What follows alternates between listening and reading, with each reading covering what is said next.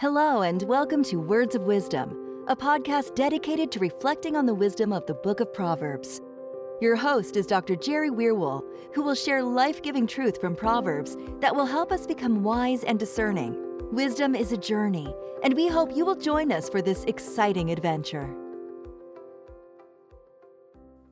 In the next several episodes, we will be focused on Proverbs chapter 5, which deals heavily with the issue of adultery and the foolishness of the one who commits that sin. The opening section of the chapter consists of the first 6 verses. While this section of Proverbs is couched in terms of Solomon warning his son about dangerous and seductive women, it is no less true for his daughters as well. Women need to be aware of dangerous and domineering men in the same way. Proverbs chapter 5, verses 1 through 6 say, "My son, pay attention to my wisdom. Incline your ear to my discernment, in order that you keep discretion, and your lips guard knowledge. For the lips of the strange woman drip honey, and her mouth is smoother than oil. But in the end, she is bitter as wormwood. She is sharp as a two-edged sword. Her feet go down to death. Her steps proceed toward Sheol. She will not consider the path of life. Her roads are unstable, yet she is not aware of it." The phrase, "incline your ear to my discernment," in verse 1 is similar to the wording in chapter 4, verse 20, where Solomon says, "Incline your ear to my sayings." The Hebrew word translated incline means to turn or to stretch out. The metaphor of turning your ear or stretching out your ear means to have a disposition or proclivity towards something. The same word is translated as directing in chapter 2, verse 2, where it reads, "directing your heart to discernment." The idea represented by the metaphor is not of a single instance where the son would give his attention to his father for a moment, but that the son would develop within himself, by choice, an inclination toward wisdom and the words of his father. However, this sort of attitude and desire is not automatic or simple to achieve. To have an inclination toward wisdom requires undergoing a long and deep process of transforming one's heart and reconfiguring their outlook on life.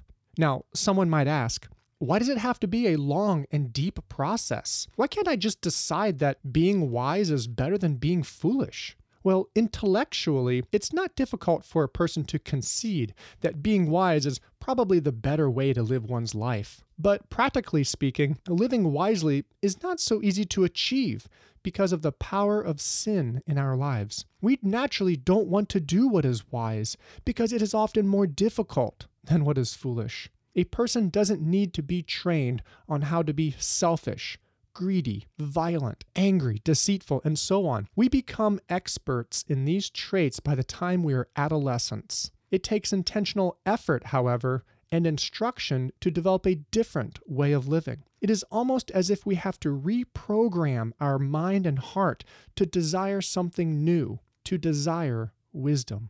This reminds me of a modern saying that most people have probably heard before. The best things in life never come easy.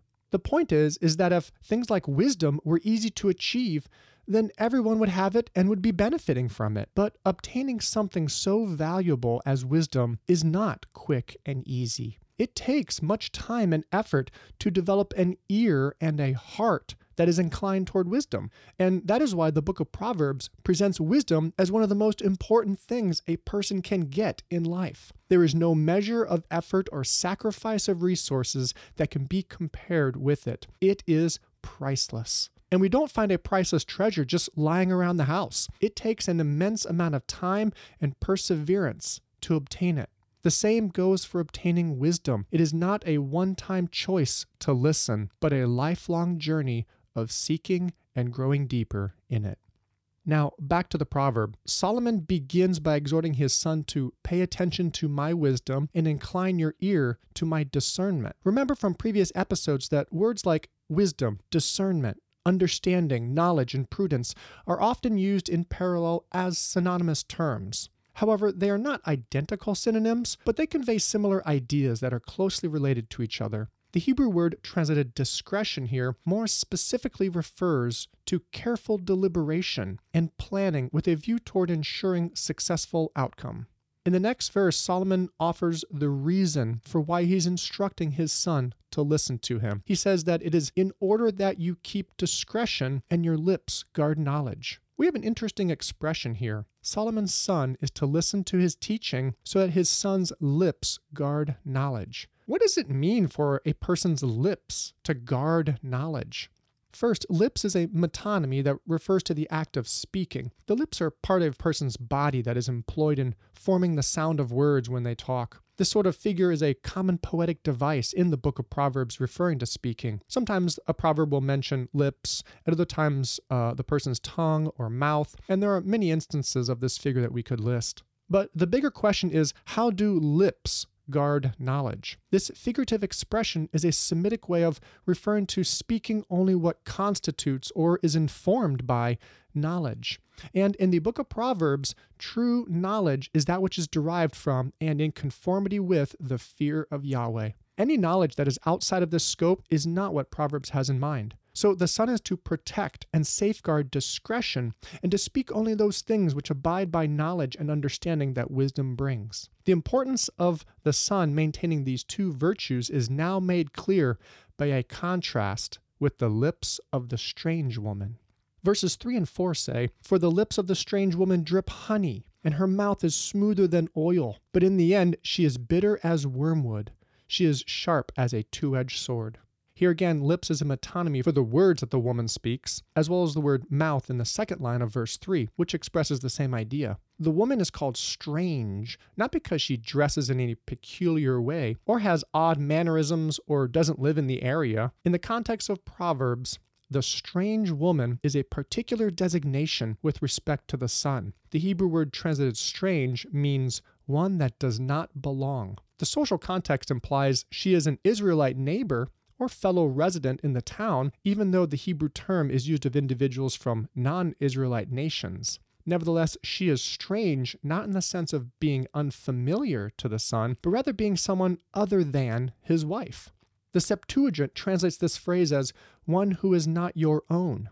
A strange woman refers to a woman, either married or unmarried, who is not the son's wife. The son is likely married, as the chapter goes on to suggest, and therefore the woman is a stranger and does not belong to his marriage covenant, nor is she welcome in it. She is out of place. She is unknown sexually by the son, but yet she is attempting to invade and desecrate the sacredness of his marital vows and commitment by tempting him to commit adultery with her. Next, what we must take note of are the two parallel statements in verse 3 that depict the character of the woman's words. They are said to drip honey and to be smoother than oil. Both phrases are metaphors that describe how pleasant and enjoyable the strange woman's words can be. She speaks with enticing words that are sweet and smooth, meaning that they're charming and alluring. She flatters him and speaks in seductive ways that are meant to manipulate him into desiring her.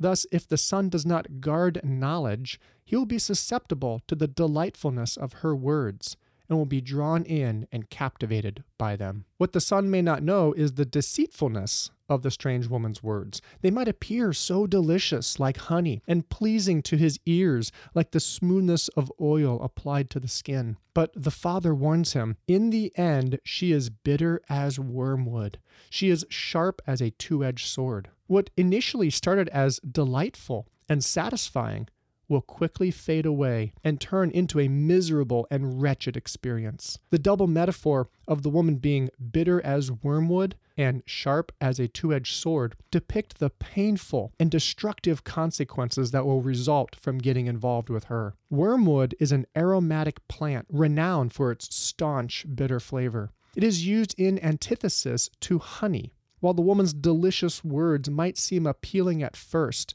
they will quickly turn sour and present a most distasteful experience. Moreover, despite her smooth words, she will end up having a sharp edge that will pierce and consume her victims like a two-edged sword. And that's not the end of it, for it goes on to say, her feet go down to death. Her steps proceed toward Sheol. She will not consider the path of life. Her roads are unstable, yet she is not aware of it. The idea of her feet leading to death, or her steps proceeding to Sheol, that is, the grave, is a metonymy for the path or road that she is walking in life. Her feet and steps are leading toward a destination, and those who get involved with her join her on that road. They will soon find themselves at death's door or Sheol. Lastly, the woman does not even consider the path of life. She has abandoned Yahweh and no longer lives according to his commandments, which are for the well-being and flourishing of creation. And she has not looked back to reconsider her ways. She is so enthralled with sensuality and lust that she cares not about how it will lead to her own destruction. And it is not so much that she doesn't care and just wants to do her own thing and live her own life the way she wants. She is completely unaware of it. She wanders in moral darkness and is completely oblivious that she is lost and unable to find her way. The end of verse 6 says, "Her roads are unstable, yet she is not aware of it." The metaphor that her roads are unstable refers to her path as being one with no distinct direction. Her roads, they shift and change. She staggers aimlessly along it. In practical terms, the metaphor suggests that due to her lust and wicked behavior, that her life is precarious and unpredictable, filled with unforeseen trouble and hardship lurking around every corner. On top of that, the woman is not even aware that she is stumbling through life and roaming about like a beggar with no home. By focusing on pleasure and seduction, she does not perceive or understand the disastrous course her life is on. Her life may be in turmoil and utterly dysfunctional, but she is oblivious and does not recognize this fact. She proceeds in ignorance on the unstable road she is traveling down, not thinking for 1 second where she will wind up at the end of it. Due to her foolish abandonment of Yahweh and his instruction, her inner conscience is corrupted, and she can no longer discern between right and wrong. Her moral compass is spinning in circles, and she has no bearing on where she's going. Thus, she strays onto the road of moral depravity and is stumbling straight toward her death and the grave. In order to illustrate this section of Proverbs, there is an Old Testament record that superbly captures the essence of what Proverbs is warning us about. The story begins with a guy named Joseph, who was the second youngest son of the patriarch Jacob. As the story goes, Joseph was Jacob's favorite son and was given preferential treatment by him. In addition, one day Joseph had a dream that depicted his brothers bowing down to him and serving him. Well, needless to say, this made his brothers very angry at him, to the point that they decided that they wanted to kill him. And so they kidnapped him, and eventually they decided to sell him into slavery to a group of merchants who were headed to Egypt. And that is how Joseph ended up in Egypt. Now, we pick up the story in Genesis chapter 39 with what happened to Joseph from that point on. Genesis chapter 39. Joseph was brought down to Egypt. Potiphar, an officer of Pharaoh's, the captain of the guard, an Egyptian, bought him from the hand of the Ishmaelites that had brought him down there. But Yahweh was with Joseph, and he was a prosperous man. He was in the house of his master, the Egyptian. His master saw that Yahweh was with him, and that Yahweh made all that he did prosper in his hand. Joseph found favor in his eyes, and he attended him. And Potiphar made him overseer over his house, and put all that he had into his hand. It came to pass from the time that he made him overseer in his house, and over all that he had, that Yahweh blessed the Egyptian's house for Joseph's sake. And the blessing of Yahweh was on all that he had, in the house and in the field. So he left all that he had in Joseph's hand. He did not concern himself with anything except for the food that he ate. Joseph was well built and handsome. It came to pass after these things that his master's wife cast her eyes on Joseph, and she said, "Lie with me."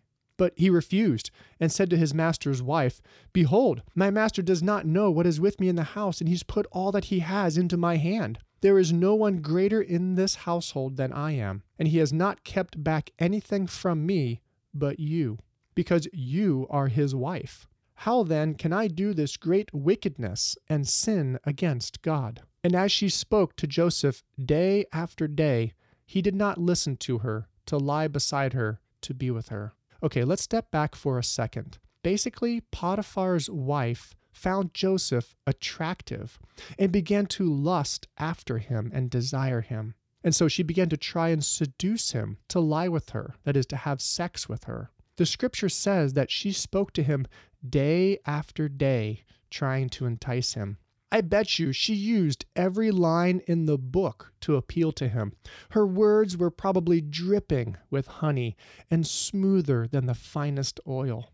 I can imagine her desperately trying to flatter him and pet his ego so that he would agree to her wishes. Let's keep reading and see how Joseph responded to this woman who was essentially throwing herself at him and begging him to sleep with her. In Genesis 39:11, it goes on to say, "So it came to pass on a certain day when he went into the house to do his work, and there were none of the men of the house inside, that she grabbed him by his garment, saying, 'Lie with me.' But he left his garment in her hand and ran outside. And when she saw that he had left his garment in her hand and had run outside, she called to the men of the house and spoke to them, saying, 'Behold, he has brought in a Hebrew to mock us. He came to me to lie with me, and I cried with a loud voice. And it came to pass, when he heard that I lifted up my voice and cried, that he left his garment by me and ran outside.' She laid up his garment by her until his master came home. She spoke to him according to these words, saying, 'The Hebrew servant whom you have brought to us came to me to mock me. But as soon as I lifted up my voice and cried, he left his garment with me and ran outside.' It came to pass, when his master heard the words of his wife, that she spoke to him, saying, 'This is what your servant did to me,' that his wrath was kindled. Then Joseph's master took him and put him into the prison, the place where the king's prisoners were bound, and he was there in prison." Joseph quickly learned that Potiphar's wife was a snake. She was as bitter as wormwood and as sharp as a double-edged sword. When Joseph didn't do what she wanted, she turned on him and falsely accused him before her husband, saying that Joseph had forced himself on her. What this seems to indicate is that Potiphar's wife was simply looking to use Joseph for her own sexual pleasure. And when she was done with him, then she would throw him away like next day's garbage. While resisting Potiphar's wife was the right thing to do, Joseph ended up being punished because of it.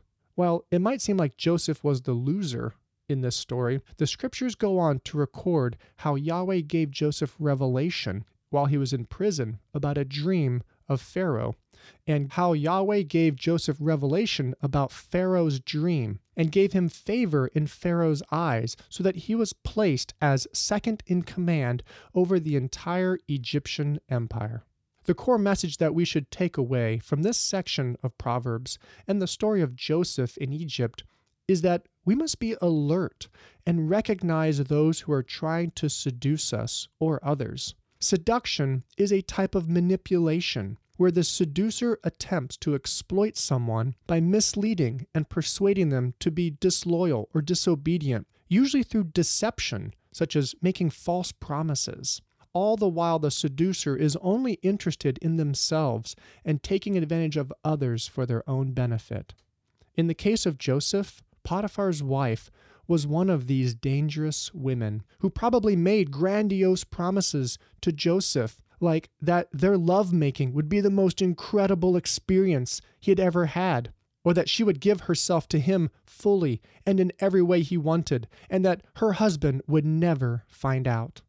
It is dangerous men and women who make these sort of promises who we need to watch out for and be aware of.